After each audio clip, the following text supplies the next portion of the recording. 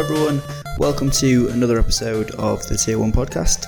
Today on the show we're joined by a man who has lived in both America and Thailand. He's actually had a mention on the show before on Ed's podcast. I can't remember which number it is, but if Ed wasn't in the Marines, he said he would be working here in Bangkok at a place called Flash Fitness, which is a cool secret type gym here in the city. You kind of only hear about it if you've been referred by someone who's already there. And just really cool guy. He's authored some books, and he was nice enough to welcome me down to the gym and done a few workouts together, and even invited me out for his birthday party last Friday, I think it was, or Saturday. And so it was great to meet up with him and do this podcast. I really enjoyed it, and hope you do too.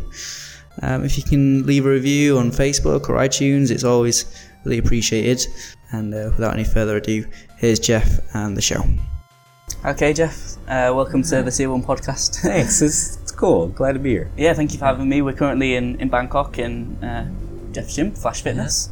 Really cool place, actually. Thank you. I was trying to describe it to a friend today. It's like a secret gym, isn't it? It's really kind of hidden away. There's no signage anywhere. No advertising. Nobody would know it's here. Yeah, it's a bit like if you ever been to a secret bar, where it's just kind of I don't know, through a phone box or something, and then, and then there's just a bar inside. People, they don't even know. They come up to the building, and we always know they're just be walking around outside, is it around here? Is it around here? And then they start calling us, I don't see it. No, I think it's a really cool method, really. I'm sure we'll go into it, but thank you for our session that we did last week and today. Good job. You did really well with it. No, I think it's a really cool place you've got here, and I'd love to do this with you and hear loads about it. So thanks. But as I say, we usually start these off by just finding out a bit more about you and where you grew up and stuff. So you're from America, I imagine, from California. Tell me about where you grew up and what it was like. I grew up in a place called Pleasanton. It's very just like the name is, Pleasanton. It's how you would imagine it. It's very suburban. Not a whole lot to worry about growing up over there. It's a great place to grow up. I've got to say, but yeah, I grew up Northern California is what it is over there. Grew up just really into sports and. Is there quite a sporting culture out there? Soccer. So I know a lot of people don't think of America as being or as you guys would say, a football kind of culture, but the Bay Area and where we're from, soccer is really big. Okay. But sports in general are really big. We have some of the best weather on the planet over there. So, you have sports year round. So as kids, it was just normal that, in the winter time we're outside and we're playing soccer and American football, and then, weather starts warming up and everybody's playing baseball outside, and it's basketball. Everything is year round, really. So you're a pretty sporty kid, yeah? Yeah, all my friends were. It's kind of how we grew up. Did you have a big family growing up? Did you have brothers and sisters? Or two little brothers. Yeah. 2.5 and 5 years younger than me. Okay. Very typical kind of suburban family life, I think, in Pleasanton. You grow up, I don't think you realize how lucky you are until after you start traveling around a little bit, and then you look back at your childhood and just maybe things that you have and how you grew up, and it's not really until you get older that you start looking back and be like, hey, you know what, I had a pretty good childhood. Yeah. Do you have a kind of a favorite memory from your time growing up in Pleasanton? When it comes to favorite memories, there's a lot, but with the friends and stuff like that, it's definitely sport. I think of my childhood, that's what I think of. I think of sports. We were outside every day, and we played, our weekends were doubleheader baseball games, and soccer parades, and my parents are really good at all that kind of stuff too, getting us to all the practices and being at all the games on the weekend. And so when I think of my childhood, just wiffle ball games outside with all my friends, and mud football at the park, where everybody's tackling each other, and coming home and getting yelled at, just for you can't come inside because you're just covered in mud, and, stuff like that. Yeah, And what did you want to be when you were a kid, like growing up? Oh, baseball player. Yeah, That was what I wanted to be from. Everything was baseball growing up. I had a batting cage in the backyard. It was. I mean, everything was baseball growing up. Even still to this day. I mean, I love baseball. It's. So. Yeah, you just. I had myself convinced, I'm going to play professional baseball. That's, like, okay, if I just work hard, I'm going to do it. So, kept waiting for a growth spurt. I'm going to be a 6'1", 200-pound third baseman, with a beautiful swing, but life gives you life gives you what it wants to give you, so apparently I wasn't as talented as I thought I was, so. See, you're the author of 2 books now, working on a third. Were you quite a good kid in school? Like, were you definitely not? I was a C+ student. I would say I just was not interested. I mean, the amount of days that I skipped school to go hit baseball. I mean, that's really what it was. I mean, we skipped school and we went and we hit baseballs.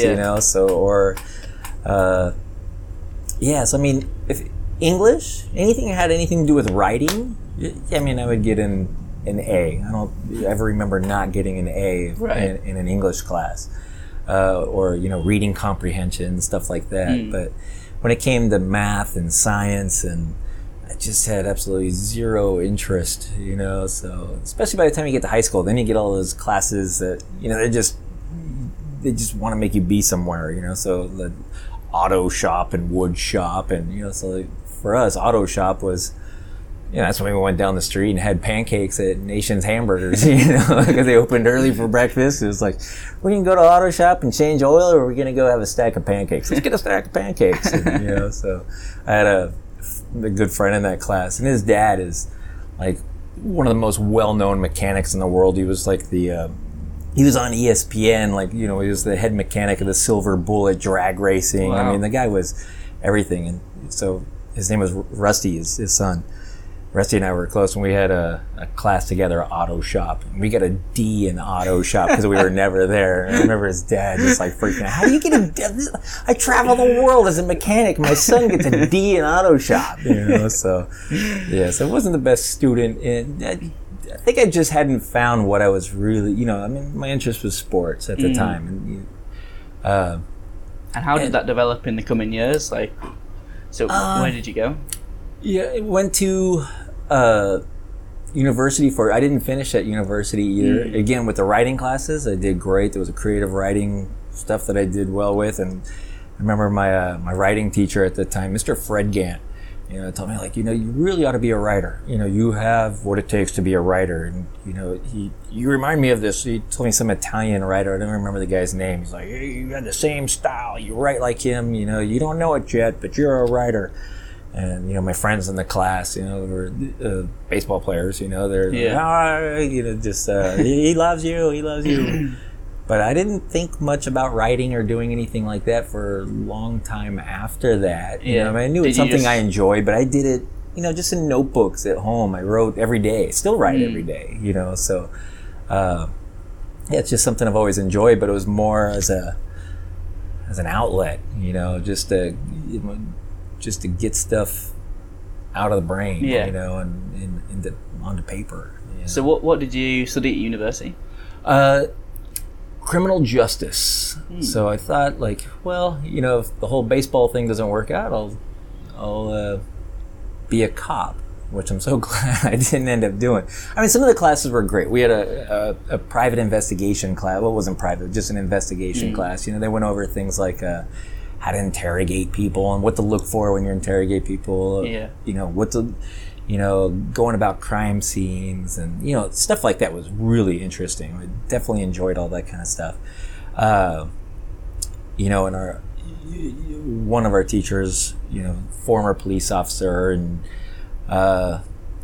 we did a lot of like ride-alongs and things like that with the local police. And about halfway through that, I kind of realized, like, I'm going down the wrong path. This is not for me. It was just it's a different culture. You know, I just felt like the culture didn't, you know, once they started talking about, yeah, I mean, I got so much respect for like what they do and stuff like that. It's just, you know, when you look at the alcoholism rates and the divorce rates and the depression rates, and I had a lot of friends who were police officers, and, you know, they do kind of end up in this kind of isolated clique, you know, always on edge. You know, you go out to a bar and you're with a couple of police friends, and, you know, they're all facing, you know, the door, and, you know, they're eyeing everybody. They're judging each person. Like, okay, we gotta keep it. You know, there's, you kind of realize, you know, when it comes to work, if you're gonna, it's hard not to take your work home. You know, so when you know, even on some of the ride-alongs, when you just kind of,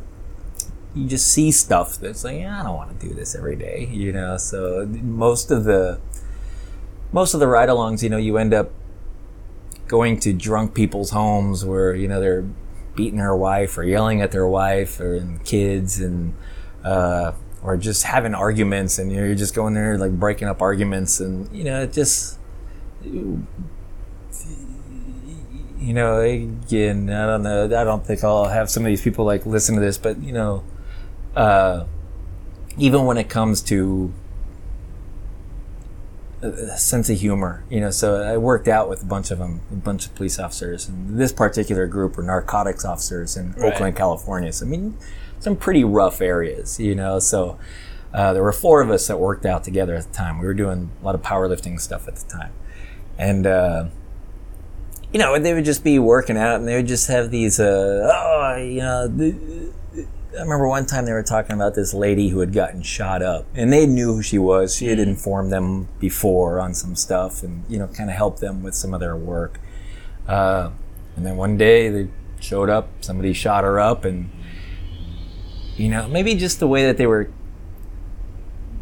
I understand it's part of their defense mechanism where they, you know, they have to kind of use humor to kind of separate themselves from the realities of the stuff that they were seeing every day.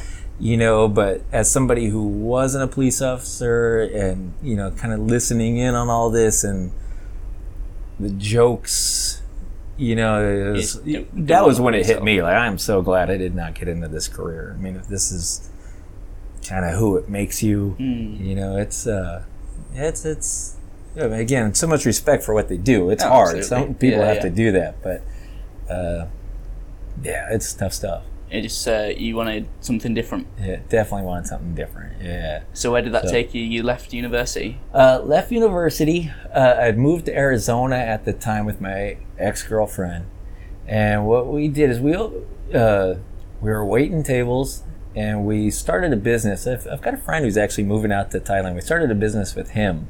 So, you know, we were thinking entrepreneur, you know. So, but we opened up.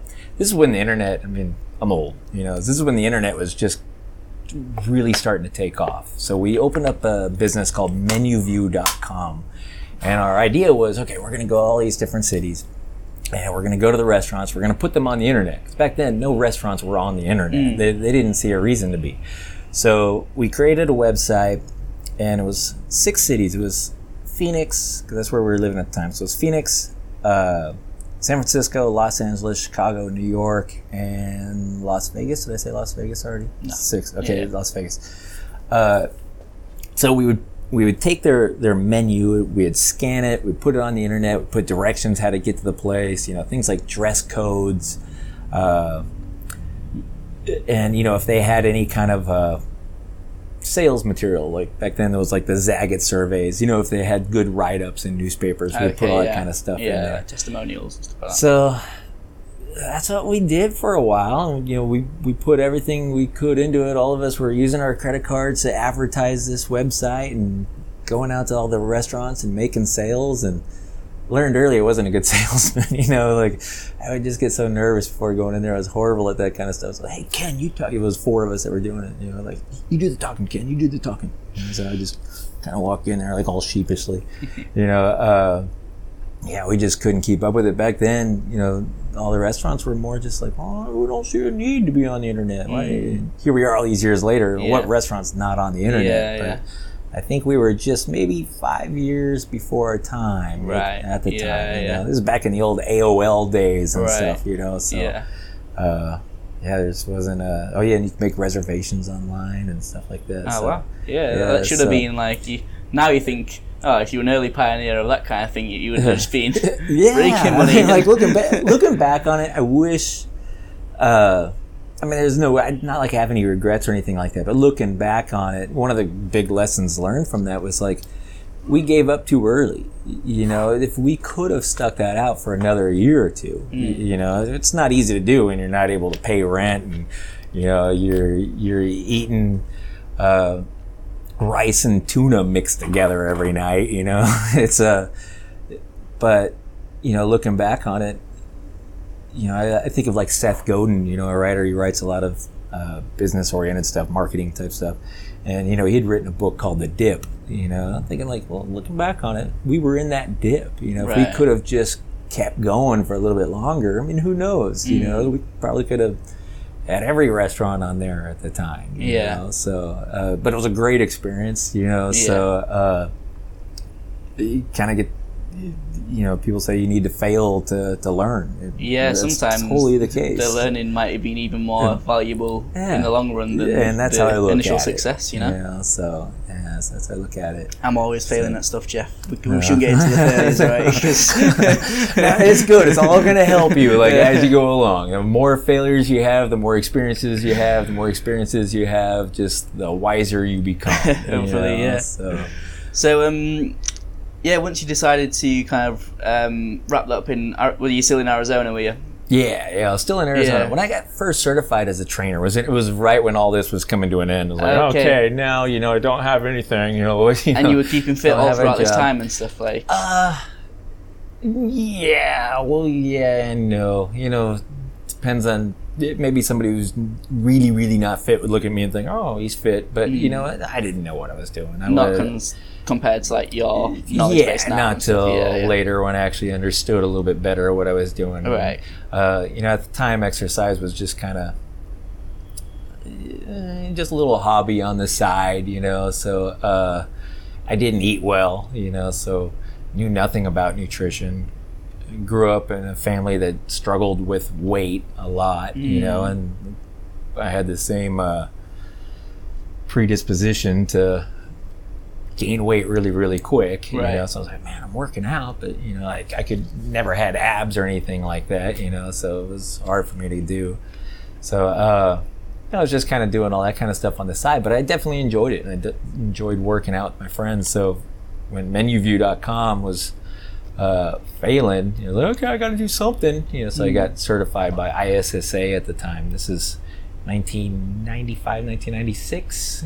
So back then there wasn't a lot of certification companies. ISSA was one of the first ones to really, where you see them in the muscle magazines and all that kind of stuff, advertising. Dr. Fred Hatfield. And what was like the field of personal training back then? Because now it almost seems a bit saturated, doesn't it? Yeah, now there's so many personal trainers, but back then,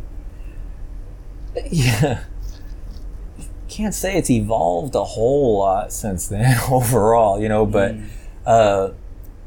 trainers back then was very aerobic oriented, I would say, over anything. There was a lot of you kind of had your different, just like today, you kind of had your different groups of trainers. You had your aerobic instructors, going by there, okay, you need to do 30 minutes of cardio, after your workout, after warming up on the treadmill for 15 minutes. The whole thing was about filling up an hour, I think, for trainers, so people are paying for the hour. It's like, okay, what do I do for it?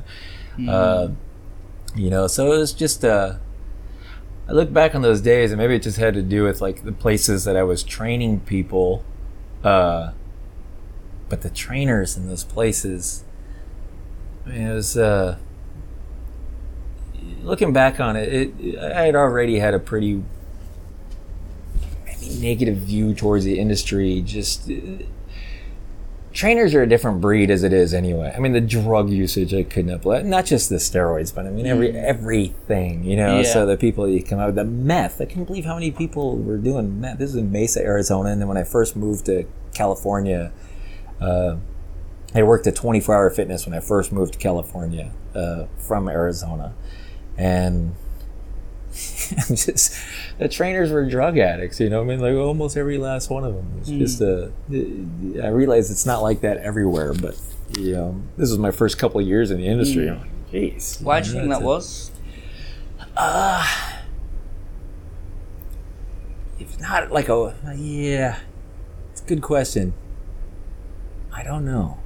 You hear some people talk about entryway drugs and people that are doing steroids, like going into it and stuff like that. And I don't know if I believe that, or if it was just happened to be the time. You know, it was the late '90s.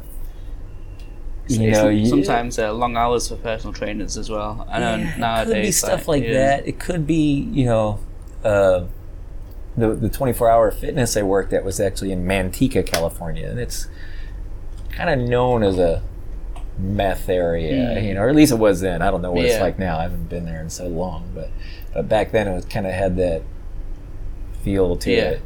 And with like in that kind of environment, how did that make you feel as now a PT kind of going into it? Yeah, it made it. In some ways, it kind of made it easier to be a trainer because I never did drugs. You know what I mean? Even steroids, I didn't do. So when I went there, and you did have members that were looking for a trainer. I always kind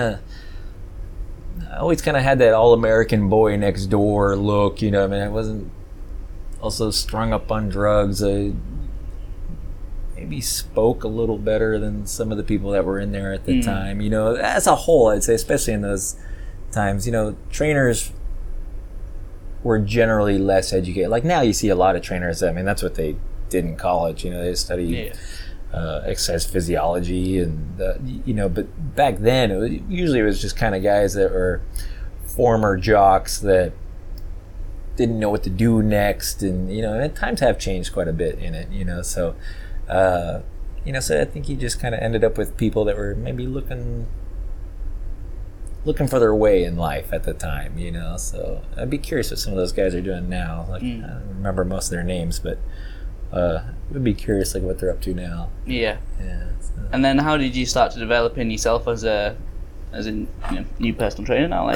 What was the journey? The journey was never ending, for one, still never ending.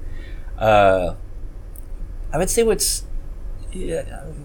I'm a reader, and I think the book that really got me looking at fitness differently was a book called Super Training. And after it was one of the, actually I was just talking about my police powerlifting friends. So one of them gave me that book. Read this. And when I read that, it was like, wow, okay, there is so much to this stuff. I think that was the first time it actually made me realize, hey, it's not just lifting weights and eating low fat, kind of brought up to think it is, because you're reading the muscle magazines and stuff like that, and you need this supplement and this supplement. After reading that book, you kind of realize how much science there actually is behind a lot of it, so that, and training with the powerlifters. They were, when it comes to the training side of things, they were just, again, I was working with trainers, and then I'd opened up my own place in California at the time called The Fitness Path at the time. This is in Tracy, California. And, I was kind of doing my thing. I was having success with clients, but when I started training with the power lifter, I don't know if you know who Dave Tate is. I know the name. Okay, he's a power lifter, and now he owns Elite FTS. But back then, he was I think he was just kind of starting off in his own business with Elite FTS, and he had just left Westside. Well, my workout partner, Warren, he would call him at least once a week, and, Dave is obviously an accessible guy. He would just be talking to Dave, hey, what should we do? We use a lot of Westside methods. Warren's whole gym, which was in his garage, was all Westside type stuff. So just seeing how much of the science went into it and how much of the planning went into it changed my approach. The more I learned, the more I wanted to learn. The more books I would start to read, the more... now that the internet was starting to take off a little bit more, as you usually find research on it. Started reading a lot more of Charles Poliquin stuff at the time.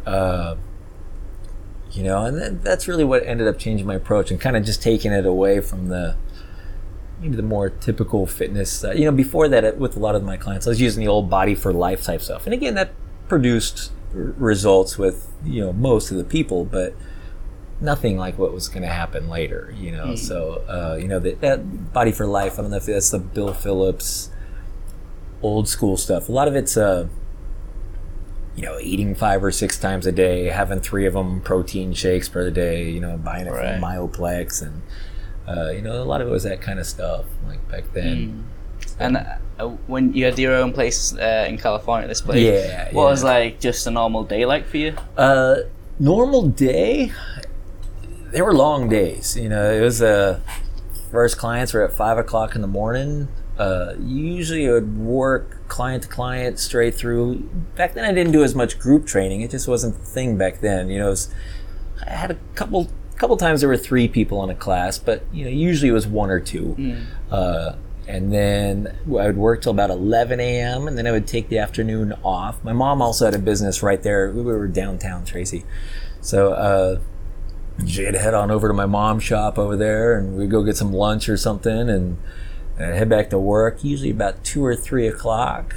Last client would be at 8 o'clock at night, so I'd be done at 9. I mean, they were long days. You know, I mean, I didn't have much of a life outside of work there for several years, you know. So, but. And how old were you at the time? At that time, I was in my late 20s. I first opened Fitness Path when I was 27. Oh, right. So maybe 28.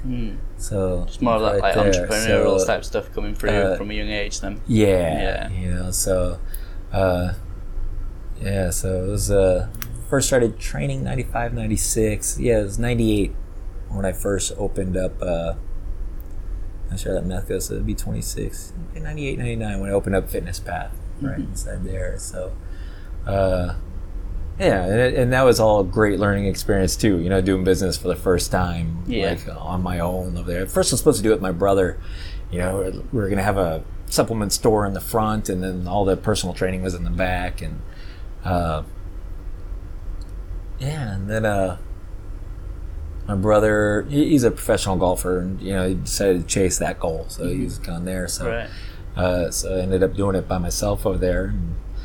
And, you know, we had ads. I wrote for the newspaper at the time, so you know, it filled up pretty quick, you know. And then I had a friend who owned World's Gym over there, and then you know, he'd given me a call like, hey, you know, I need a trainer over here as well. You mind like kind of putting people through and showing people the machines? And so then, like, both sides of town, I kind of had a place over here on this side of town, and then I set up a room inside a World Gym that I was training a few people on the other side of town as well. And it's a strong work ethic. I mean, it was. You know, just wasn't afraid of the long hours. You know, I mean, I always enjoyed what I did. You know, so you know, and the more people you train, just the more you learn. You kind of see what works on people. I was always a stickler for writing down everything. You know, so as much as my parents hated it for years because, you know, in my little place, I didn't have anywhere to put my binders of everybody's workouts, so I kept it inside their garage. I mean, it was stacks and stacks of notebooks of everybody's workouts and everybody's measurements and everybody's nutrition, and you know, so my parents carried it around with them for you know, probably 15 or 20 years. Where they're just like, can we just get rid of this stuff? We're tired of because they were moving around, you know, so I went from California to Las Vegas, and then Las Vegas to North Carolina, and they didn't want to be carrying all my stuff around. I didn't want to carry it out here, you know. So I imagine in those years you'd end up learning a lot about just people, not just like, you know, training methods and stuff like that. Exactly. But, you know, when you're spending that much time with, you know, people. And that is so much of it is, you know, just kind of, you know, when I look at like all the sports growing up, I've always given like sports a big part of, you know, because I also, when I first came out here, you know, I did a little bit of teaching in high school when I'd first moved out to Thailand. You know, so one thing I've kind of realized over the years, which has been a strength for me, is how to talk to different people, how to get something out of different people, because you can't use the same approach for everybody. So going back to the sports, I think growing up playing in all these different sports teams with so many different personalities, that went a long way in knowing how to do that. I mean, you kind of know, like, you're out on the baseball field. If this guy right here, makes a mistake, and everybody gets in his face like, oh man, you need to pay better attention. You need to do this. You might tear that guy down, and you're not going to get anything out of him for the rest of a couple of weeks or ever.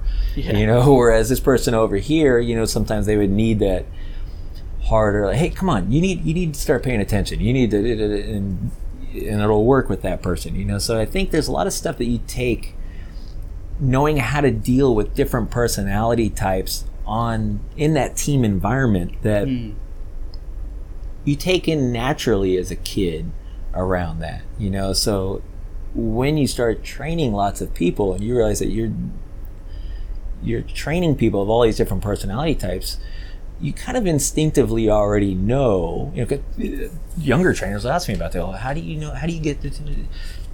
It's not always an easy question to answer, on how do you know how to deal? Does this person need, because people ask in here, because we'll have some people, I'm rough on some people. I can be tough, whereas maybe some of the other people in the class will think I'm kind of picking on somebody or I'm being mean, but some people, you're not going to get the best out of them unless you actually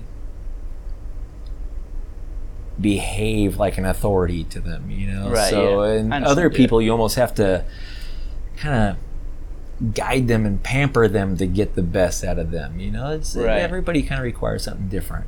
So find the balance. So some people, if you get on them, it's just gonna make them not like you, make them not enjoy the process, make them not enjoy exercise. I've got a great friend, Kane Daniels, who's been on the podcast as well, but at the time when I was speaking to him, he was the head strength and conditioning coach for a rugby team, quite a big one back home, called the Huddersfield Giants. He's at another place called Hull now, but still the head strength and conditioning coach.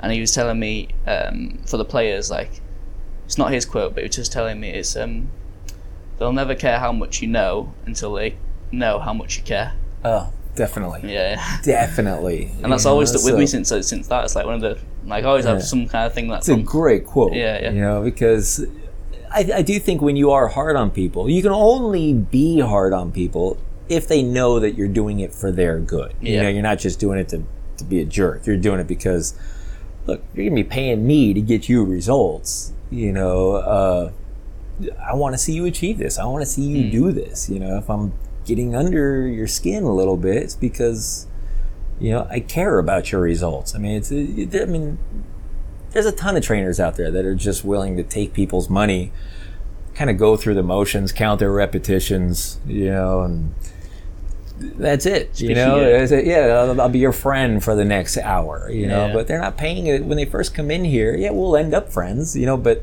they're not paying me to be their friend. They're paying me to make sure that they're achieving the things that they wanted to achieve. Some people do need that.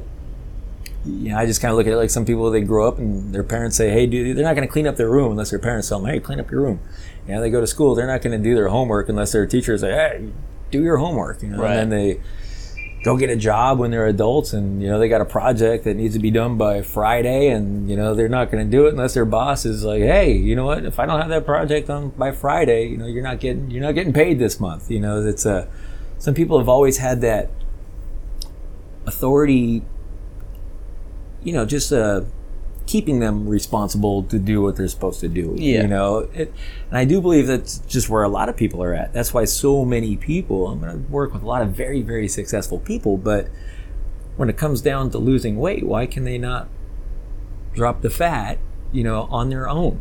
And it's like, okay, this Monday I'm starting my diet, I'm going to start working out, and then Tuesday comes around, it's like, I didn't do anything. Okay, and then a month goes by, 6 months goes by, well, how come they can't get themselves to do this stuff? It's because that keeping yourself responsible is a skill in and of itself, and not everybody has learned that skill. Sometimes they kind of need somebody else to do that for them. I think there's a guy I really admire called David Goggins. He's got a book called Can't Hurt Me. And he's like, in the book, he's like, I don't want this to be motivational for you, because, you know, motivation's like weak. You'll be motivated today and tomorrow it'll be gone. It's gone. And what he wants you to try and develop is just a harder mindset of, you know, to change, you know, like right? almost Isn't like you saying, where it's at? Yeah, It really is in change your habits, like you mentioned in your book, to be honest. Yeah. Habits. Yeah. You know, so once people are in that habit, everything gets a lot easier. You know, So after you work in long hours and in 2 different gyms at the moment, what happens next? You know, it really just burnt out. You know, at the time, it's you know, I think it's. Most trainers that I know have done it for a long time. I've gone through that type of period. You know, it's it is long hours. It is, you do try to give the person who comes in at 8 p.m. the same kind of energy you're giving the person who comes in at 7 a.m. You know, which it takes a lot of energy. You know, to be up all the time. You know, which is a great thing. You know, because you know, we were talking earlier about taking work home and stuff like that. Well, when you're up all day long, you know, it kind of becomes part of your personality as well. You know, oh, you're such a positive person all the time. You're such a positive, you know, that's really just work. As a result of what I do, I think, for a living. You know, you're always trying to be up. But that being said, it is hard to keep that up day in, day out, week in, week out, month in, month out, decade in, decade out, you know. So I'd had Fitness Path for 9 years at the time, and then I was just you know, now I'm really entering adulthood, you know, and it's like, okay, I've been a fitness trainer pretty much most of my adult life. I was kind of known as the fitness guy around, you know. I remember going to Panda Express. And, you know, like I said, I wrote for the newspaper, and, you know, I had some ads and, like, some of the stuff that were out there. And I remember going to Panda Express, and just some guy I didn't even know, no idea who this guy was still to this day. He just comes walking up to me at my table, looks at what I was eating orange chicken. You know, it's got that glucose-y junk food stuff. So he comes in like, oh, look at the trainer guy eating orange chicken, laughs and walks away. And I'm like, who is that guy? You know, so and at that point, I think it was just like the absolute final straw. I was like, you know, I'm just gonna take a little break from fitness, from doing this. And at the time, you know, I was seeing a girl, and she had grown up in Cambodia. Not grown up, you know, she was like 4 when she left, but this was during the Khmer Rouge. Right. So I had come to Asia with her, and just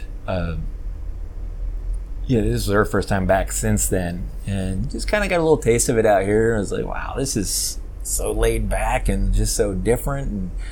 And so when I was on the plane back to the States at the time, I thought, you know, I need a break. You know, I want to come out here and take a little break. So I started looking into teaching English, and the plan was a year. I was going to come out here for a year. And you know, all my clients would be waiting for me when I came back to California. That was kind of what it was, you know. So thought I'd come out here, be done at 2:00. I wasn't going to work out. I wasn't going to eat good. I was going to drink beer. I was just going to be a whole different person for, you know, a year. Yeah. So came out here to teach English at a local government high schools, all with gifted kids, which made it, you know, much easier, you know, an easier transition. And I loved it. And, you know, 1 year turned into 2 years, and started training people on the side out here. Just once people kind of hear you talking about fitness, and, you know, they kind of hear the knowledge, and like, hey, what should I do? You know, how do I work out? What do you think I should eat? You know, so then started training some people, and that kind of started growing on the side. And, 2 years turned into 3 years, and now it just started getting harder to go back to a former business that was over there. You know, Everybody's moved on with their lives, clients moved on with their lives, and at the time, fitness here there was no fitness out here. You know, it was considered to be like a rich person thing. You know, if you had any muscles, people's like, oh, you're a boxer. no, mostly just like fitness. Yeah. What? Are you gay? That's what it was back at the time. There was we went to California. Wow, that was pretty much the gym out here, and it was kind of known as being a pickup club, with the DJs and stuff in there. So fitness has really grown in Thailand. So at the time, I was like, this is a good place to, start up a new business for fitness. And so it's brought me out here recently. And is that when Flash Fitness was born? No, first it was Paradise Fitness Camp with a Malaysian friend of mine and an American friend of mine. The three of us opened that together. And that was really just kind of going around. We called it Paradise Fitness Camp because the original goal was kind of like what you were talking about, like in Phuket, for vacations and stuff like that. Right. So this was 2008, 2009. We're talking about doing fitness vacations out here. But obviously that was just going to be for part of the year. So then we started training people out of their condos and things like that. And then that started growing. Allison, my American friend, moved back to America. So then it was my Malaysian friend, Anna, and I. We were just running it. And then we came across a couple people who wanted to invest in a gym. And they wanted us to do it with them. So we opened up a place on Ekamai. And at the time, there was nothing like it. There was nowhere in town had sleds. Nowhere in town had flipping tires. Right. It was all that kind of style stuff originally. So, we opened that, had a big fallout with our, partners over there, if you will. Everybody was warning us even ahead of time. So I won't get that story is long and not good memory type stuff. But we were kind of screwed over with that. And everybody was right from the get go. Everybody was like, "Be careful! I don't know. Be careful! So we put about a year and a half into that gym, and winded up with absolutely nothing. So so that was. Again, a lot more lessons to be learned. You don't just go around trusting people, and So that was called. I won't even say what it's called. I'm not going to give them any kind of advertising whatsoever. But I don't even know if the place is still there. Everybody says it looks like it's closed down. I don't know. But so basically, then it ended up being run by a couple of English teachers that didn't know anything about fitness. So. So there was that. And then at the time, she was my girlfriend at the time, but my now wife, she said, well, why don't we open up a place? She was fitness instructor and yoga instructor. Sounds good. So that's when we opened up Flash. It was my wife and I that opened up this one. So so it's kind of a journey. That was 2012 that we opened this. So and again, like looking back on it, everything was for the better, so that last gym wasn't really going in the direction that we saw it going, so we had kind of talked that one day about opening up gyms and kind of knowing who your clientele is, so when you open up a gym and you've got tires and chains and the kind of hardcore feel that we had over there, and then you advertise it, obviously you're going to be pulling in the hardest core people, which is great if that's the kind of gym that you want. But a lot of our clients that we came into that place with were not like that. They're 40-year-old, 50-year-old Mrs. Jones, CEOs of companies and a lot of embassy people and things like that. And all of a sudden their gym was kind of getting taken over by meatheads and egos and people grunting and taking their shirt off and flexing in the mirrors, and now all of a sudden our core group of people were a lot less comfortable and showing up a lot less, and and then new people who would come in would kind of come in and be like, all right, I don't know if I like this place, so when we come here to Flash and you see there's no signage and that's all for a reason. We really try to keep it. If you want a place that truly is community oriented, let the community grow it, so that's kind of how we look at this place is, they tell their friends and they tell their friends. And if you start with a good core group of, quality people, they're going to be also inviting quality people as well, so, and then, so it's kind of like, all right, we've built a place for this person right here. And then, all right, we get them results. They go about their daily lives, and it's like, man, you're looking great. What are you doing? Oh, got this private little gym. You don't know about it. It's like, oh, that sparks interest in and of itself. Then you get that kind of red velvet rope effect. Like, oh, where is this place? I want to go check it out. It's like, oh, I've never seen it advertised. Of course you haven't. And then that just actually kind of builds up a curiosity about the place as well. So did you, when you were opening Flash, was there a lot of thought about community and that kind of thing, or like the culture? Yeah, at that point we knew we wanted to really keep the culture. Again, because we did have a lot of people that were, when we first opened, I mean, we were 80% foreigners, expats. At the time, a lot of embassy, a lot of people that were here on business and things like that. So. Just kind of people that kind of want like a certain feel to the place, so we wanted to be able to keep that. So we really just, all right, what mistakes did we make at that last gym? What brought in these guys to begin with? How do we keep those guys? Well, some of it was just straight up advertising, so back in those, this is, you don't see that kind of stuff as much anymore, but those online coupons, so when we put those online coupons out there, hey, join for 50% off, and it just kind of brought everybody in, but it ruined the culture almost overnight. We saw a big jump in numbers, but it's, it's at what cost, so when you're thinking long term for the gym, so if you get the people, if you build a gym for the people who are not comfortable in gyms,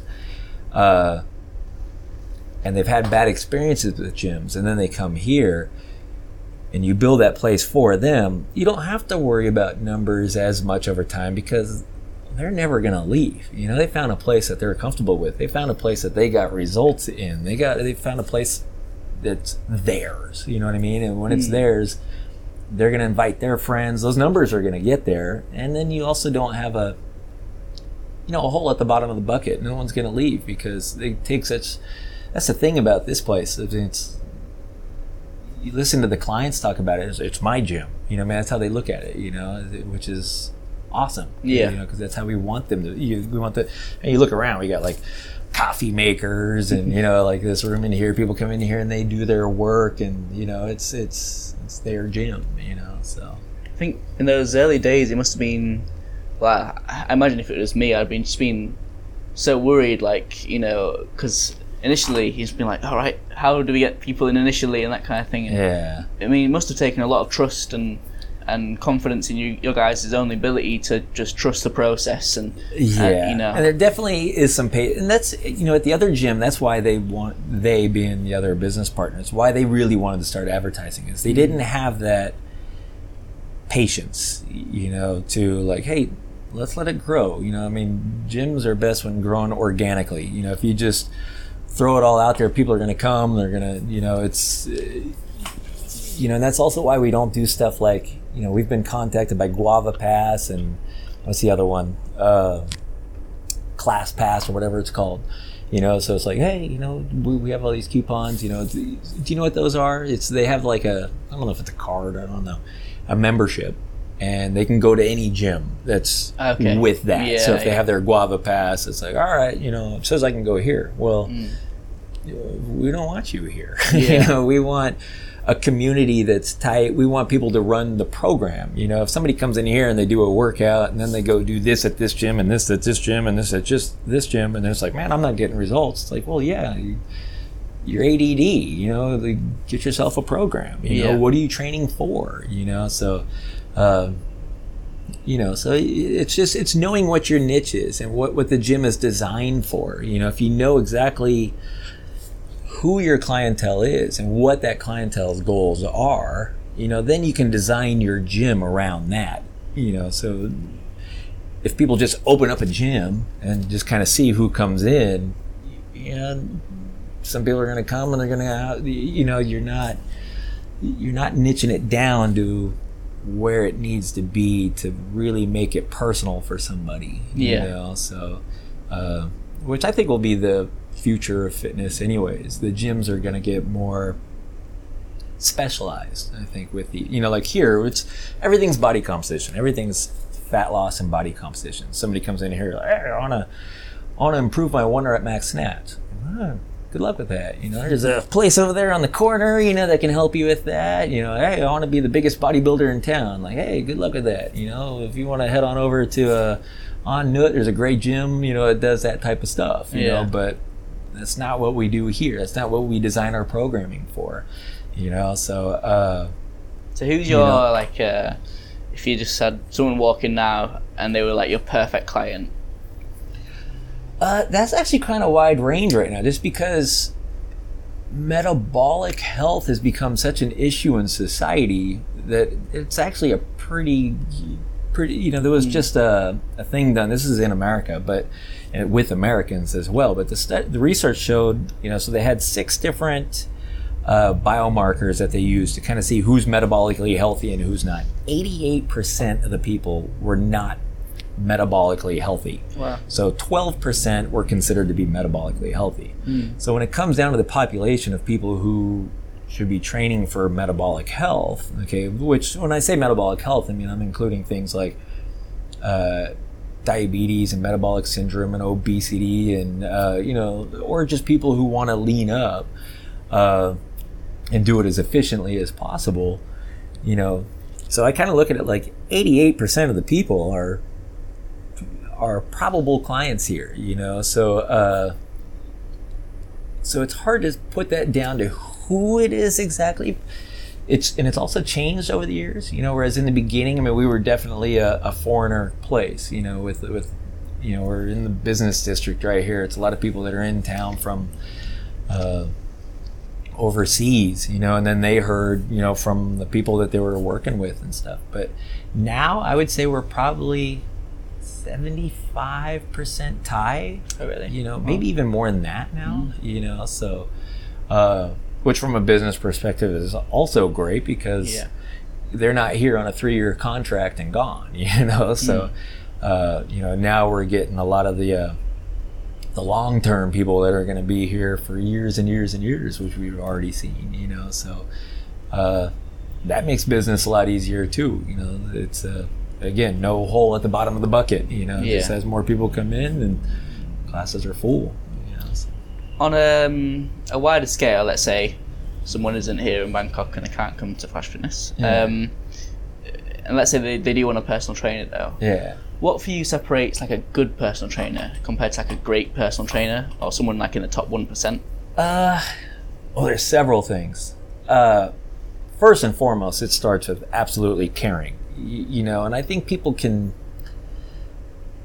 or should be able to sense that, you know. I mean, does this person care about that person's results, you know, or they care about the business, you know? Are they trying to sell you, or are they trying to learn everything they can about you? Because if they're trying to sell you, you already kind of know where their priorities are. You know, if you meet them and they're asking you 800 questions about, you know, your lifestyle and what you live and the things that you've done, and they're already looking at you like, all right, how can I help this person? I'm trying to find a way I can help this person, you know. So I would say the number one thing is, first and foremost, that. Okay. Secondly, would be the knowledge, you know, but that's always a little harder because most people don't have the knowledge to know whether or not that trainer has the proper knowledge. You know what I mean? You need a certain level of knowledge to even be able to recognize if somebody's truly an expert or not, you know, which would take you to doing a little bit of research. You know, okay, this person says he's a great trainer. Where's the evidence? You know, I should be able to see, well, depending on what that person's particular niche is, but let's say it's metabolic health. I should be able to see before and after pictures. I should be able to see people saying, you know, I came off of my diabetes medication. I should be, if nothing else, at least have some testimonials of people saying like, look, this person is everything that they say that they are, so yeah, I'd say it comes down to that, first, does the person care? Secondly, are they knowledgeable? And then thirdly, do they have some type of evidence of that knowledge? So I think if you just take that little checklist and go down that, people should be okay. Ask for a couple sessions for free, or at least one session for free. Are they paying attention to you, or are they looking at their phone? Are they you can tell when somebody's into it, or if they're just trying to make a buck. So and with the trainer industry, I mean, it's not always easy to tell right away, so what do you think, like, the future of Flash Fitness is? Like, are you just happy just to keep growing it, or? Yeah, we do want to open up other places, so I look at it as like the neighborhood community gym, so how we look at it is we want to put it in different communities and have it be that neighborhood gym, so I'd like to feel, that we've got a really good idea as far as exactly who we are and what we do, and the best ways of going about it now, and again, that's been a 20-year journey through fitness to kind of where it's kind of narrowed down to this point. It's like, all right, you know what, we have something that works really well. Now we can kind of take this, and if we have the right people, we can open up some other ones to help us run those places, so might be hiring a guy here pretty soon. I got a good feel of him being the right person. We've already got somebody who's going to be doing this with us, Steve, helping us open up other ones as well. So, it's just making sure that we get the right team, that we train them the right way. They'll be running our programs, so each place, will be running, I'll be writing all the programs for all the places, because I think that's where a lot of gyms fail too, is they open up, okay, you got this trainer, he's got everybody on a stability ball doing functional training, whatever that means. Whatever functional means. So I just asked a trainer this recently, so because it says on, he's got a little thing up on the board that says, oh, he's a functional trainer. So can you tell me what functional training is? What is the meaning of functional? He goes, movement, like, now explain to me an exercise that isn't movement. It doesn't make any. So I see what they're trying to, I think there's a lot of market. There's a lot of like market terms that's in what fitness, it is, isn't there? So because there's a lot of stuff that functional training, as we're seeing it inside gyms day in and day out, aren't taking into account. Like, is just a muscle contraction not functional in and of itself? You know what I mean? Like, so those, okay, well, a leg extension isn't functional, but standing on a ball, working on balance skills is functional. Well, for who and for what? What's that person's goal? Because a leg extension, which is depleting glycogen inside of the muscle cells and improving mitochondrial function and producing lactic acid, and therefore increasing growth hormone, and therefore increasing the amount of HSL, so you're burning more body fat. How's that not functional for 88% of the population? It's very functional for 88% of the population. So it depends on how people want to look at this. I really like a guy called Joe DeFranco. Oh yeah. And he's like, for the stability ball people, he's like, because he trains a lot of athletes and stuff, he's like, can you name me any sport that is played on an unstable surface? Surfing, maybe? It's like, that's about all I've got there. So, but you just see so much stuff, and a lot of it just comes down to these certification companies. Like, all right, now what do we, what can we teach to get $500 out of each person to come in? So most people don't understand the metabolic or physiological side of training. So they have to, how to increase your squat, by 10 pounds. And, so it's, it's just, I've kind of gone off like on a little tangent right there, but, getting back to it, it's just knowing what it is that you want to do with your clients, and then just understanding that the best that you can. So. Surely just touch on like Flash Fitness isn't just like a personal training type gym. It's you do classes as well, isn't it? Yeah. So like, what just describe for people like what a class might be like if you came to Flash Fitness. What originally this was back in California, which originally kind of got me into this. Having more people. Training more people in one. It started actually with an aerobics instructor that I used to train. And this was at the World Gym I was telling you about. And I didn't have a lot of time with her. So it started with a little 20-minute gap that I was able to train her. So she wanted me to train her, and I was like, well, we don't have time between her schedule and my schedule. There's no way to kind of get anything there. So between classes, we're like, okay, well, got a little gap right here. Can you just put me through a little workout? Well, at the time, I was also training with the power lifters quite a bit. So from the power lifters, that was where I first learned about undulating training, right? So which is, I don't know if you know a lot about like periodization and how things are structured, but a little. The West Side group of power lifters would have one day which was max strength type stuff. Yeah. All right. So you train heavy. You're training your nervous system.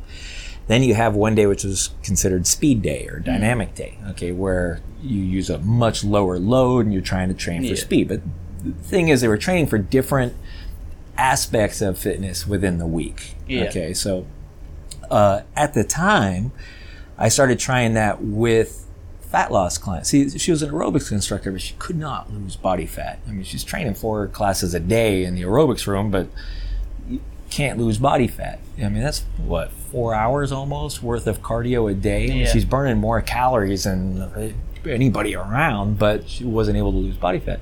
So now I had 20 minutes with her. Okay, so what I did is I created one day which was a circuit, which was just strength. Okay, and then the next day, because I was training her twice a week at the time, so we had a strength day, and then we had one day which was I don't want to call it speed, but I was using density type stuff at the time. So it was still kind of circuits, but everything was done a little bit faster, a little bit more huff and puff. Okay. So we had the one day strength, one day huff and puff, 20 minutes. All it was, just trying to fill in those gaps best that we can. And man, she melted away so fast. Yeah. So then she told these 2 other aerobics instructors, one was a yoga instructor, another aerobics instructor, both over at World Gym. So they wanted to join her in that class. So now I had 3 people inside that class. All right, this is kind of working. So you'll be at this station, you'll be at this station. Very similar to kind of stuff that you'll see here at Flash now. Like the inception of it. So you got different people in different stations. They're doing that for a certain amount of time. It was easier than doing reps at that time. So I was just looking at my clock. Okay, switch. Yeah. That's how long ago it was. It was one of those little stopwatch things, So don't see those around anymore, but yeah, so even now, like when I'm talking to you, I'm kind of doing like this movement with my thumb, which I haven't not done in years. But so I was doing that, and then just watching them go through it, and then then Francis melted away as well, and Corey melted away, and was like, all right, this is really working right here. So then one of the first one, her name was Cherry, and then her husband joined, Mike. So, I mean, now you're able to see how this can work with a group of people. So the other place across town, which was my own facility, that's when I started training some of them, like 2 and 3 people, So at the time I thought 3 was a lot for one class, So, but once you get good at doing 3, then there's really no difference between 3 and 5. Once they kind of understand what they're doing and they understand the movements that they're doing and things like that. And the room is small enough to where you can be in anyone's face and, within a couple of seconds, like, slow you down your tempo. Okay. You're just right there. If you set up the room right, you can do it. So you can see Flash is a small place, so 1 or 2 trainers, we're right next to whoever we want to be. If somebody's resting a little bit more than we need to, okay, half a second, we can be right there. Okay, no, like I was doing with you, it creates that little pressure when you're doing it. It's like, okay, 3, 2, 1, like, oh, please go look at that person over there, get away from me. So so that's kind of like where the group training came. It all kind of started with Cherry and Francis and Corey and Cherry's husband Mike, and that's when you kind of started that. And then I started using it over at the Fitness Path, and so when we came over here, I just kind of knew how to already work it. And now you see group training everywhere, you know, but back then there was no group training. There was no group training, and at the time I didn't even call it group training. It was just their friends wanted to join, so okay, yeah, we'll just kind of do it. There was no group training stuff, so it's not how I advertise anything. But but now it's just and I do think you'll see a lot more of it even still in the future. I think we're going to start seeing a little bit less of the big gyms, which are failing miserably, economically, but then also just failing the public. They don't. It's like opening up a kitchen and just telling people to go cook themselves. Right? People join a gym because they want to accomplish something. They want to get healthier. They want to lose fat. They want to put on muscle. They want to, but they go into these places and it's just. Again, it's like somebody, okay, there's pots, there's pans, there's spoon, there's flour. Okay, I'm supposed to make a cake. What do I do? Good luck. So that's how most gyms kind of treat people, So, it's just something how I kind of see. Like this one here, like I said, it's all body composition and metabolic health. But I love, you've read that one book, and it's like I would love to. Back in the 40s and 1950s, people went and they did group classes for muscle building and stuff. York and the old Vince Stronda's gyms, and what was the name of the Oakland gym that Steve Reeves went to again? That was that'll come to me a little bit later, but a whole bunch of guys went to that gym, Tommy Kono and Steve Reeves, and all that kind of stuff was done differently back then. That stuff worked, it's bringing some of that stuff back. So really, we've talked about, like, what about having like an old school gym which does all programs for putting on muscle. So if we just open up a gym, like very much like old Vince Stronda's gym, bringing a lot of that old style equipment, very different than this equipment, because again, different goals require different physiological outcomes of the workouts, and you need to choose the equipment that's going to get you that, So the muscle building stuff, you'd have some hack squats and different types of stuff inside there, things that we don't have here. But people come in, maybe do 3 weeks of 5x5 training, and then you do 3 weeks of 8-8-16 Vince Gironda stuff, and then do 3 weeks of maybe like a Bob Hoffman, 5-3-2 training, and then you go to go back to a Gironda 8x8 or 10x10, or it'd be fun to do with like a little group of people, like doing the more muscle building style stuff. It'd be a cool little gym, a cool concept. How did you end up? Which was the first book that you wrote? Is it the first one was Habits and Hormones. Okay, that's I'd the one read I've one read. before that, but I just never put it out. So it's done. We just never published it. So it was more of a day by day kind of thing to do. Okay. But the first one was it Habits and Hormones? What was? I'm having a brain freeze. I don't even know which book I published first. I was writing them both at the same time, so I'm not. Actually, the first one published was the muscle building one. The Sculpting a Classic Physique. Yeah, that was the first one published. Wouldn't say it was the first one that was finished, but that was the first one I actually kind of figured out how to get on Kindle and all that type of stuff. Okay, cool. Yeah. Well, Habits and Hormones I thought was really good. Thanks. As we were saying earlier, I knew like a little bit about insulin, leptin, and ghrelin and that kind of thing, but never really thought of it as a foundational, construct to build the rest of your training upon. Yeah. But it makes sense. Like I always used to say to myself, there's all that old adage, you can't out-train a bad diet. Yeah. And then I was always like, and you can't out-sleep bad eats, Right, exactly. So you can't, you can't, if you've got a bad sleep and habit, then your diet is nullified almost. Yeah. Because,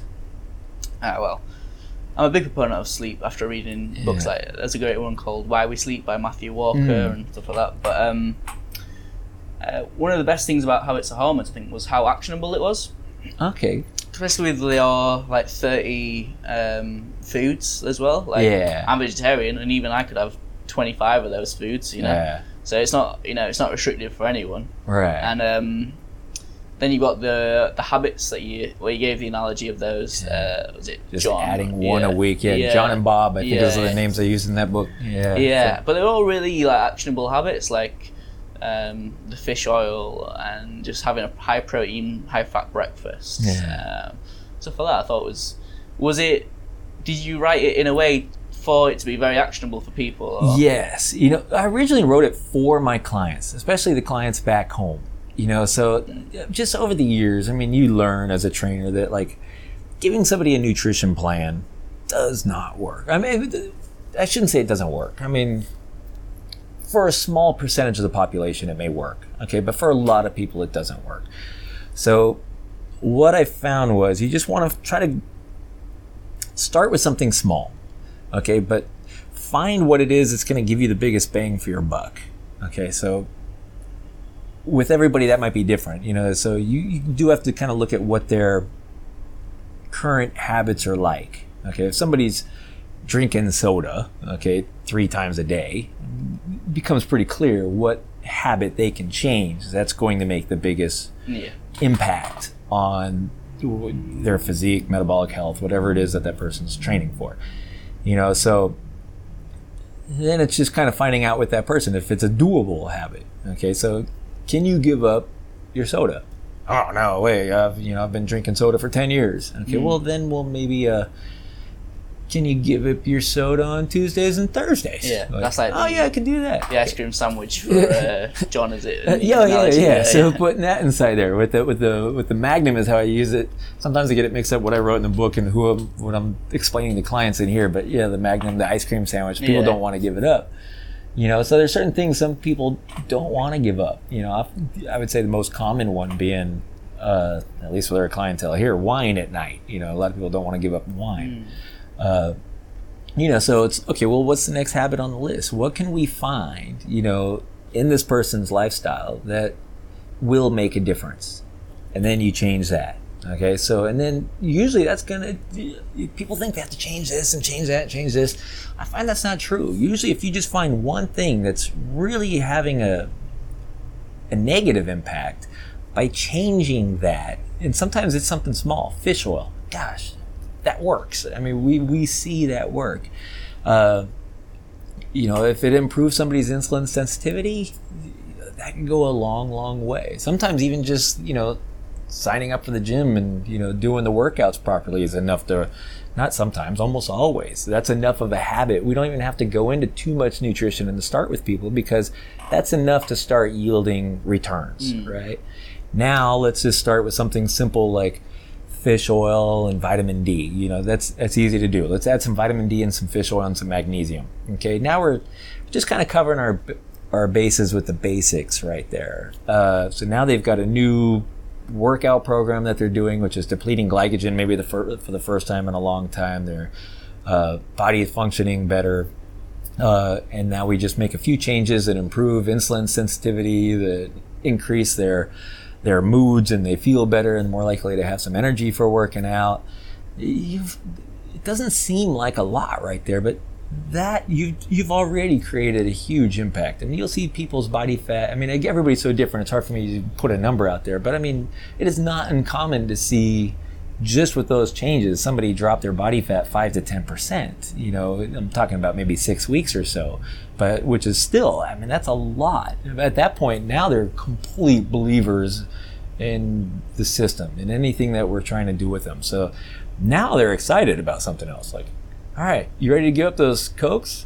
Oh yeah, okay. So now they're gung ho because they're seeing results and they're excited. Domino effect. Now it's the domino effect. Now you can take the soda out there, and now you got another big impact. So it's like throwing a log on the fire. Now the results start happening that much longer and that much more.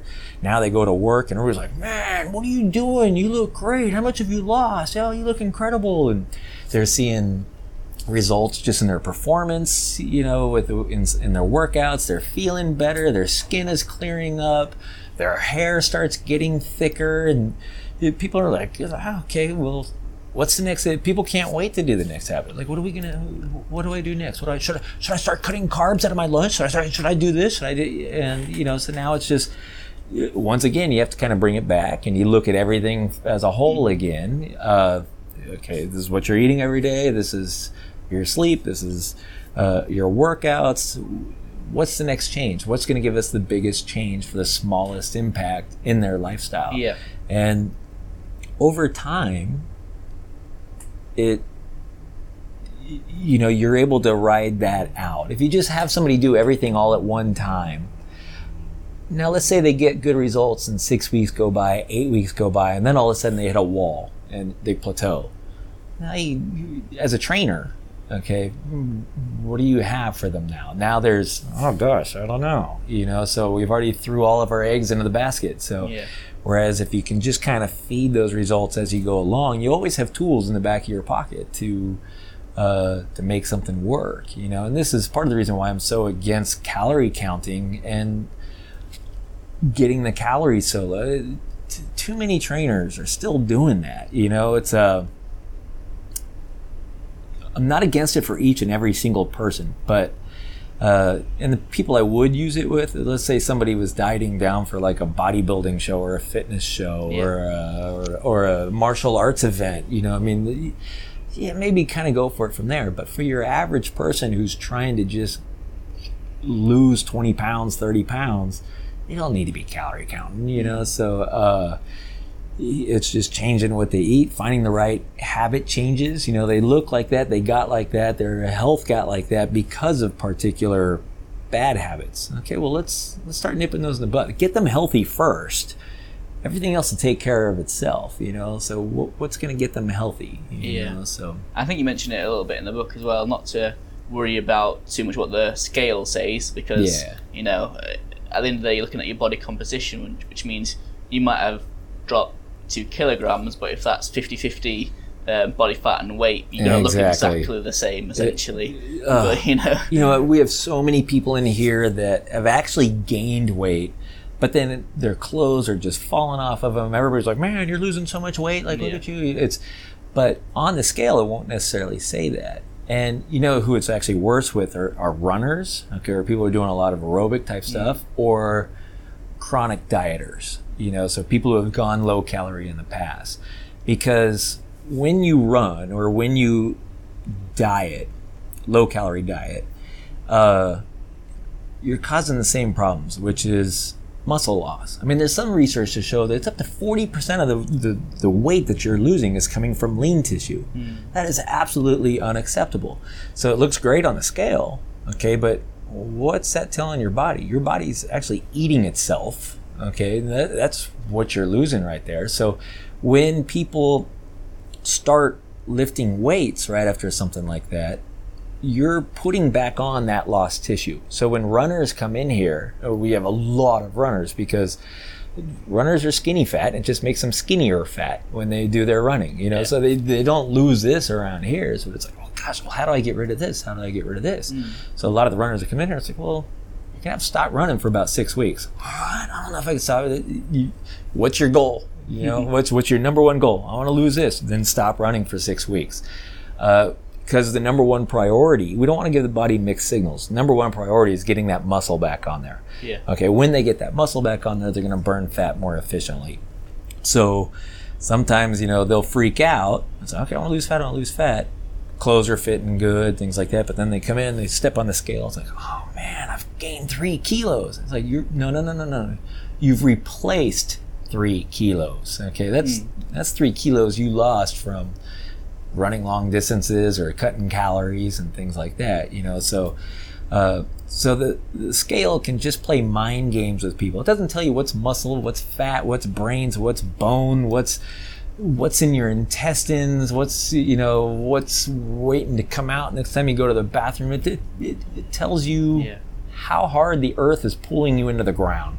Now, if that's that important to you, it's like those old Vince Gironda quotes. He says, like, if you don't like what you see in the mirror, what does it matter what the scale says? You know, so I'd rather have people go by that. You know, how are your clothes fitting? How do you feel? How do you look inside the mirror? Is it sometimes hard for I'm thinking especially ladies now, for if you tell them, right, we're going to do a lot of weight training, and then they're like, oh, I don't want to put on a lot of muscle, like I don't want to get bulky and stuff, or do they usually adopt quite quickly? Yes, but not as bad as it used to be. I think people know now. As a whole, I think the word's out, weight training is good for you, and everybody kind of knows to do it. Yeah. 20 years ago, yes. You know, everyone, oh, I don't want to get bulky. I don't want to get bulky. And it's like, you know what? Okay, now this is, you know, I've been doing this for, 23 something years. I have never ever had a woman like wake up and just be like, oh man, what happened? Like I look like Arnold. Like when did this happen? It doesn't happen. They just don't have the testosterone levels to put on that kind of muscle. Yeah. And it's nice because, I mean, it's been a long time a coming, but I think women overall have grasped the fact that, odds are they're not going to, I mean, yeah, still every once in a while you'll hear women like, I don't want to get bulky. I don't want to get bulky. I don't want to use that weight because I'm afraid I'm going to get bulky, but it just doesn't, especially in here, I think maybe I don't see it as much because, we have a few people in here who've become kind of flash superstars, so to speak. I mean, everybody in here knows them because of the shape that they're in and what they can accomplish. And so you just missed her. May left right before you got in here, but I mean, she's this big. She's this big around. I mean, she's a fitness machine. And she's using like heavier weights than most of the men. I mean, she's strong as can be, but when people see how tiny she is, and there's several people like her in here, and they see how they've actually gotten leaner and how they seemingly get smaller, yet they're using the heaviest weights. All of a sudden, you see the other women kind of like, maybe I will try that, and it helps having examples working out, right? That's another nice thing about the group training, because you have an example right next to you. It's like, okay, well, she didn't get bulky. She's been here for 3 years doing it. Look at the way she's doing. Okay, I think I'm okay. I can do this. Maybe that's why I don't see it as much. I feel like it's gotten better over time, but is maybe just the environment they're working out in. I think I've just come from working at like a very much commercial gym club type thing, and I would work in sales, so I'd meet hundreds of people every month that would come in to have a look around, and a lot of times I'd spend 20 minutes just at the start, just asking them like, oh, why are you here? Yeah. I think you are right that women and men in general are trending more towards being happy with strength training and stuff. Yeah. I think you still do get quite a few people like, oh, I don't want to get bulky or anything. Yeah, they're still out there. But I think I think people are understanding how much important strength is to health. So a while back, Dr. Andy Galpin posting about how leg strength was the biggest predictor of all-cause mortality. Yeah. And then next to it was like grip strength, and then down the line somewhere was like smoking history. Well, that's just for the strength. But as far as muscle mass is a predictor of longevity as well. Because as people get older, I mean, sarcopenia is what it's called, and that's just age-related loss of muscle tissue. So if you want to live longer, I mean, and this has been researched, through the gills. I mean, it's just, if you want to live longer, keep your muscle mass. Yeah. So I mean, weight training is, the older you get, the more important weight training becomes. I believe it's important for everybody.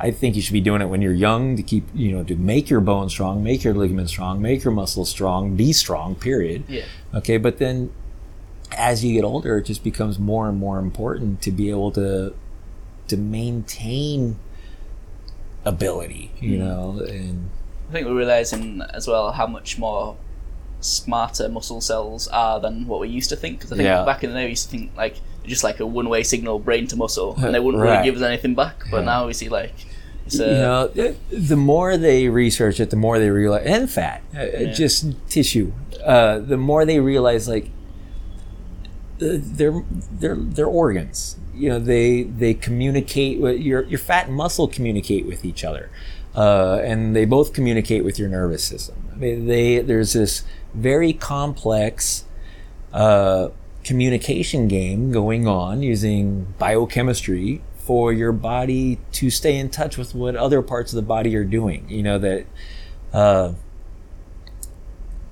our cells are a lot more intelligent than even we are. So nature is a lot more intelligent than we are. There's been 2.5 million years of evolution going on there, and it wants to do things its way. It doesn't always match maybe what our particular goals are of us living in our current culture and our current ideologies and what we think should be right and what's not right. But yeah, you're right. I mean, muscle tissue is very important in terms of metabolic regulation. It's important for staying healthy for a long period of time. It's it's something everybody should be doing. Yeah. So what's the next book you're working on? Actually, it is metabolic regulation. So it's don't have a name for it yet, but it's going to be something along the lines of training for metabolic regulation. It's kind of gearing this one more at trainers and not just in the beginning, like my editor had looked at it, it said, okay, well, problem is it kind of starts off like it's talking to like your average client, average person on the street. And then it kind of goes into like it's talking to trainers. And then by the end, I mean, you're talking to doctors and PhDs who study this type of stuff. Right. So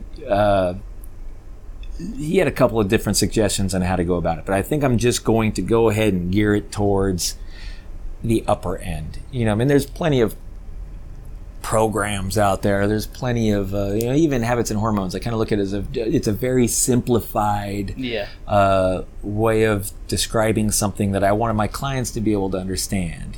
Like when I did it. This one here is going to be geared at understanding like maybe what's driving all of this, and then how to, once we can understand what's driving metabolic health or metabolic ill health, then we can adjust our training for it and our nutrition for achieving what we want to achieve right there. So too many doctors say, okay, well, you got to work out for 30 minutes a day. It's like telling somebody to eat for 30 minutes a day. It's what's more important is what you do and how you do it. So different types of training yield different physiological, metabolic, and hormonal responses to that training. You could tell somebody, oh, well, what should I do for the 30 minutes? Do some squats. Well, there's limitless ways to do squats. There's different ways, for when it comes to form, when it comes to tempo, when it comes to speeds, when it comes to volume, when it comes to the load that you're using, and all these, how much rest time you're taking between sets, how often a week are you squatting. I mean, there's so many variables that go into that. Yeah. That all of them also, again, they have different metabolic, hormonal, and physiological effects to that particular program. So if you're a power lifter, you're going to do squats. Okay. If you're a ballerina, you're going to do squats. If you are a golfer, you're going to do squats. If you're a sumo wrestler, you're going to do squats. If you're a marathon runner, you're going to do squats. If you're a sprinter, you're going to do squats. If you're a yoga instructor, you're going to do squats. If you're a bodybuilder, you're going to do squats. Now, should they all program their stuff that says, should they all work out 30 minutes? It makes no sense, so it's finding out, okay, if we want better metabolic health, how do we go about achieving that how do we fine tune our training for that? Okay, so that's really what this whole book is about. It's how to gear towards losing body fat, lowering diabetic, we work with the hospitals out here, and we've seen incredible results with the hospitals in terms of diabetes and lowering medications, because there is a specific way to do it, so, and that's really what it's about, is how to design it for metabolic health in general. Yeah. Regulating metabolic health.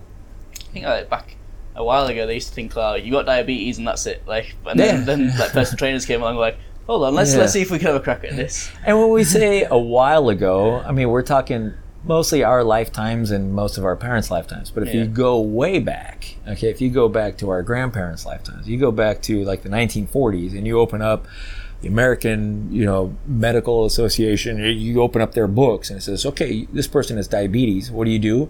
Go back to it. It says this, right? It says there. Go back to a normal diet of high fat, high protein, limit your carbohydrates, limit starches, limit sugars. Wow. So, I mean, the knowledge itself isn't new, but it's been lost, So whether or not that's been on purpose or not, I don't know. That's a whole nother discussion. But but you go all the way back, 1940s all the way through back into the 1800s. They knew how to take care of diabetes when it happened. So after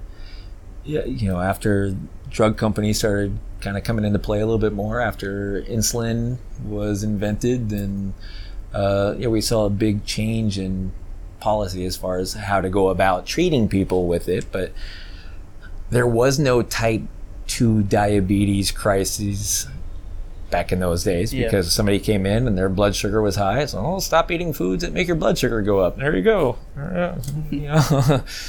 Pay the nurse on the way out the door. See ya. And that's kind of how it was done. But now it just doesn't work that way. So, I think to bring the point back about doctors and them kind of prescribing exercise programs and stuff.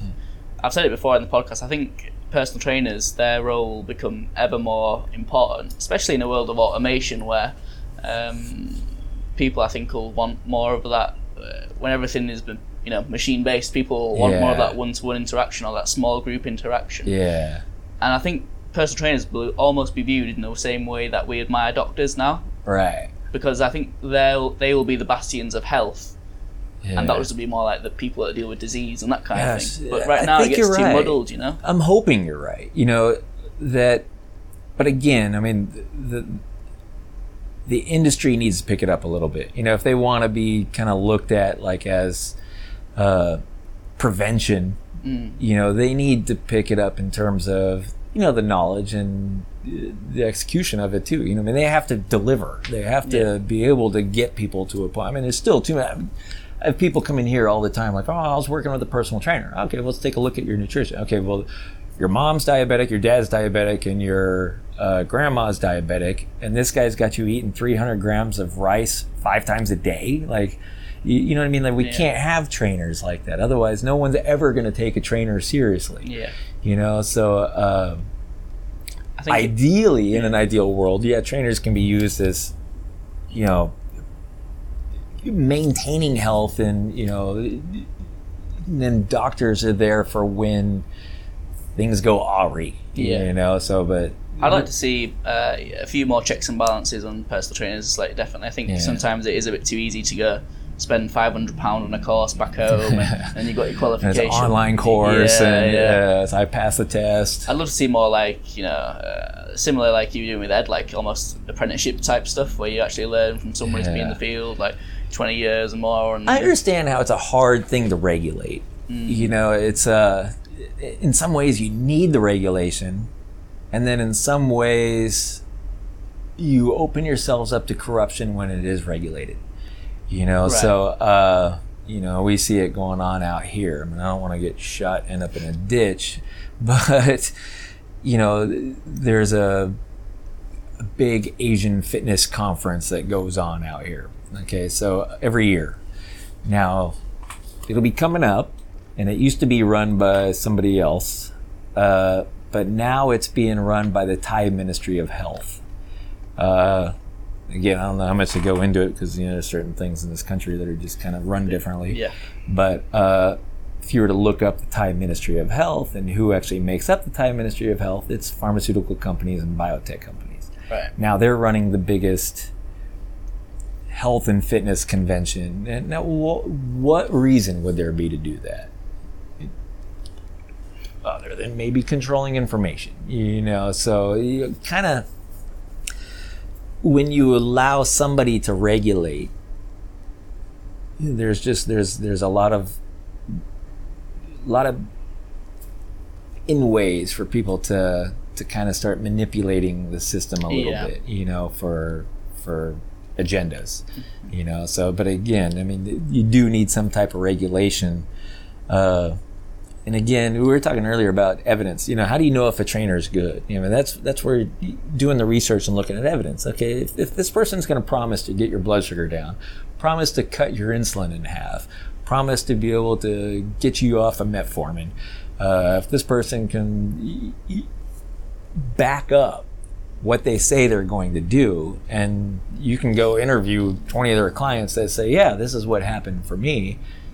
Okay, well, in some ways, we've taken regulation into our own hands, and we're able to make a good decision based on it. So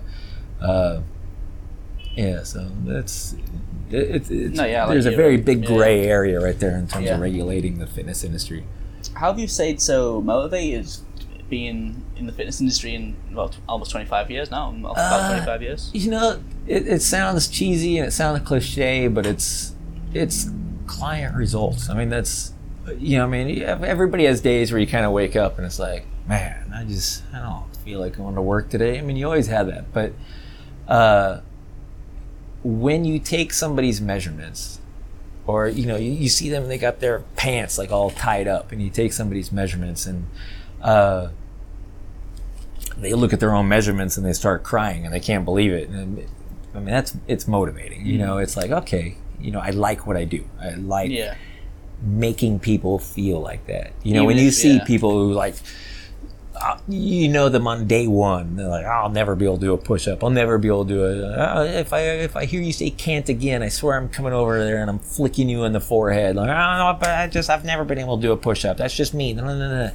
And then, 2 months later, they're doing like perfect push-ups on the floor. And it's like, I thought you said you'll never be able to do a push-up. And when you see that, and you see them like just kind of change like that, then it's like, then you don't need to find motivation in, to go to work. It's they're your motivation. It's like, okay, so-and-so is going to be there this morning, and then that's also where it's good to kind of control your community as well, because coming in here, so many of these people that have been here for years, I mean, they become like family to you, so you just kind of come in and you're around a bunch of people that you respect and that you like and that you enjoy being around, and you don't really need that motivation to come in on those days. It's just it definitely makes it easier. So as a one-on-one personal trainer, I do a lot less of that now. So I know that I'm pretty good at it. Just over the years. I think there's enough evidence to show that I'm pretty good at doing that, but it is harder to maintain that enthusiasm, I think, after all these years, over and over and over and over again, especially as I'm trying to grow this business and stuff like that, so it's not fair to the clients who are paying me if, okay, well, you can train me after, you can, and I get over there and I'm tired and I'm, and I'm not able to give them what I feel like I should be giving them, so that's kind of, I know where to cut back on, if I want to stay motivated and want to keep that energy, I know like, all right, I got to cut back on this type of stuff, spend more time on this type of stuff, and, or if there's a client you just don't like, it's, I'm sorry, this really just isn't really working out, I can't do, it's keeping that area that you work in clean. Focused. So you can really because drive your energy where you want it to be. If there's somebody who comes in and they drain your energy down, I mean, that's the quickest way to lose motivation. Don't just take clients just because you need money, because you probably have a short career doing that, in this industry. It's work with people that you enjoy being with, or at least people who motivate you in some way. Or I've gotten so much from my clients over the years, just through our conversations, and that's kind of, be picky with who you train. I think that's good advice. It's not always easy in the very beginning when you just want clients. You just, but is that the advice you would have given to your 30-year-old self? Yeah. Be picky with who you train. So, and it's hard to say because, I realize that my 30-year-old self has to go through a lot of that stuff to be able to understand it properly. But I mean, looking back on it, like, don't be afraid to hold clients to a higher standard than which they hold themselves. So it's when you're 30 years old and you're a trainer and you're still kind of a kid in many ways, and you're training, a 62-year-old CEO of a company, there is kind of like where's crossing that line where I don't want to, you're a little bit afraid to get into somebody, to hold somebody to a higher standard, for this. And, now it's different. Now I don't know if a 30-year-old can actually do that yet. It's tough. It's a really interesting dynamic. I've never thought about that before, actually. I really like a quote. I'm probably going to butcher it, but it's, hold yourself to a higher standard than anyone else expects to you, and be lenient to everyone else. But as a personal trainer, that's not your job to be lenient to the people. Not your job to be lenient. There's times where leniency is warranted, but as a whole, they didn't hire you to be. Some people, I guess, do, but they're not hiring you to be lenient. They're hiring you to produce a result. So. And in a way, it's a dichotomy as a personal trainer, because to hold yourself to such a high standard, you need to not be lenient to, to everyone else. It's knowing how to balance that, and I don't know how else to. That's an experience thing. I really do think that's an experience thing, and like how to go. And that's why I say, like, I can give that advice to my 30-year-old self, but I don't think he would know how to do that yet. I think that's something that comes over time of training enough people that just kind of know how to do that. I find that a lot when I ask that question. Even if I ask it to myself, I think I'd probably be too bullheaded to take my own advice, because, if it was something like, if I was giving myself advice to my 16-year-old self, well, my 16-year-old self had only one goal, and everything else, the blinders were on. To give anything advice beyond that, even though my one goal was to be in the Marines at that point, even though I've gone past that now, to have given myself advice then, it wouldn't have mattered, because I weren't ready to accept that. I wasn't mature enough to listen to anything that was outside those parameters. So what do they say? When you're ready, the teacher will come. It's you could teach somebody something, but unless they're at that stage where they are ready to accept that teaching, it doesn't work. So, and I think that's kind of like how it is, and that's again, when it comes to the industry, I mean, maybe that's a major issue with the whole industry in general, because if you look at the average trainer, it seems like they're about 25, 26 years old, Instagram full of half naked photos of themselves, like not showing like what they plan on helping people with and things like that, and everything's kind of geared around, how am I trying to say this, or I'm just not being a jerk about everything. They haven't learned enough to understand yet how little that they know, which then keeps them from going out and trying to learn more.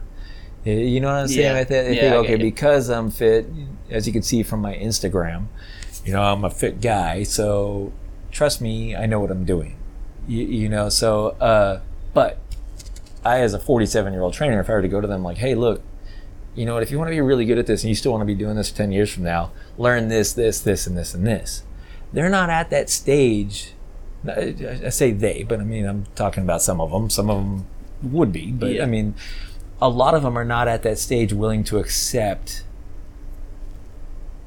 some 47-year-old trainer guy who's, old school or whatever, telling them, hey, do this, do this, do this. Again, maybe they're just not ready to accept that yet. Now, again, a lot of them are, but I'm saying like that's, everybody's different, but it is part of the industry that I think it's because the industry in general is still so young that they're not open to learning, from people who have been doing it for a long period of time. I mean, I have found we've had one of the great things about having Ed in here when he was in here is just how open he was to learning. I mean, the guy's a sponge, and how much he loved it. And, the new guy we're talking about hiring right now, he's definitely the same way. It's like, all right, he's somebody who just, he cannot get enough, Right. he wants to learn, he wants to learn. If this guy wants to be a trainer 20 years from now, he's still going to be a trainer 20 years from now because he has that, so, yeah, so I mean, it's such an important part, I think, of succeeding in this industry is that wanting to learn. But that's part of my issues with a lot of these certifications is it's not certification's fault necessarily, but people getting certified and then just thinking that they know enough now that they're an expert. They start marketing themselves as an expert, and then, they just spit out the same crap dogma that's failed this industry for generations now, so it's again, it all kind of ties in together, just going back, and standards need to be raised, so, and it's hard to do that through regulation. So it's like, where is the right route over here? And it's people, you were saying earlier, it's so saturated, there's so many trainers, and it's funny because I've never looked at it as being saturated. When there's so many bad trainers, it makes it so easy to succeed. I can honestly say that's the truth. It really makes the good trainers stand out, and yeah. So Cream of the crop, right? Yeah, and that's just kind of how it goes, So when people say, "Oh, there's no money in training," well, then you're doing it wrong. So there's plenty of money in training. Look around out there, look at all these people out here that want to get fitter. I mean, they're everywhere. If you can't find a way in this industry, change what you're doing, so yeah.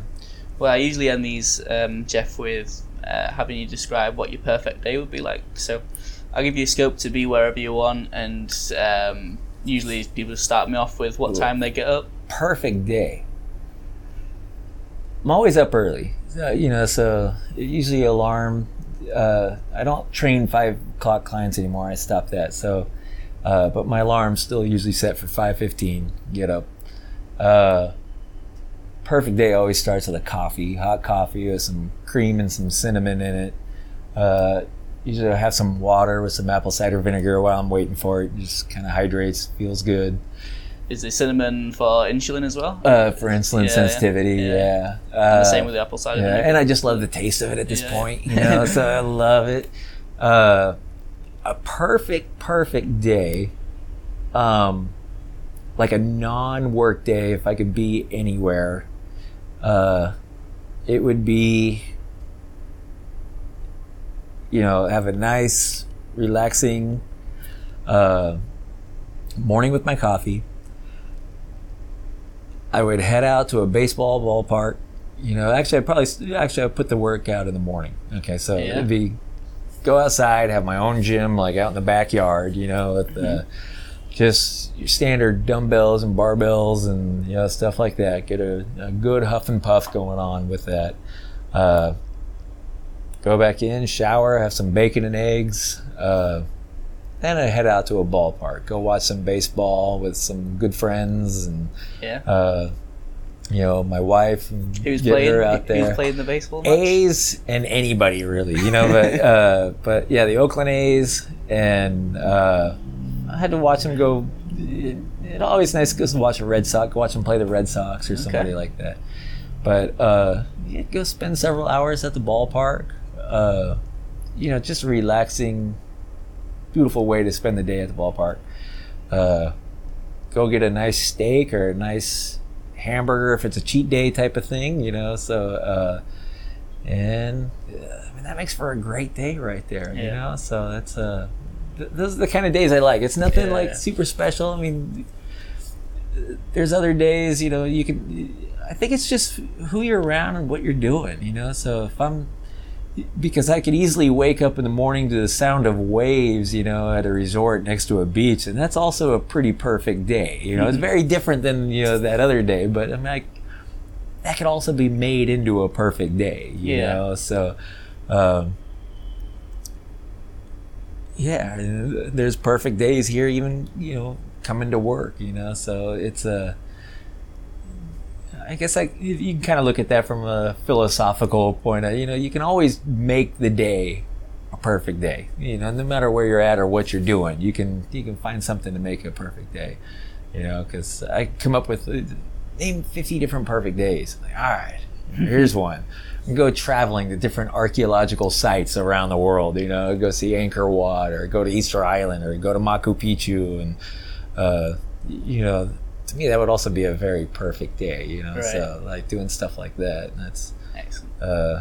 I don't know if that helps or not, but it's just interesting. I love that kind of stuff. Yeah. I love that kind of stuff. Well, Jeff, thank you for being so generous with your time and your stories. Thanks for listening. Yeah, I really enjoyed this. That was a great episode. Appreciate it. Thanks, man. Right. Take care.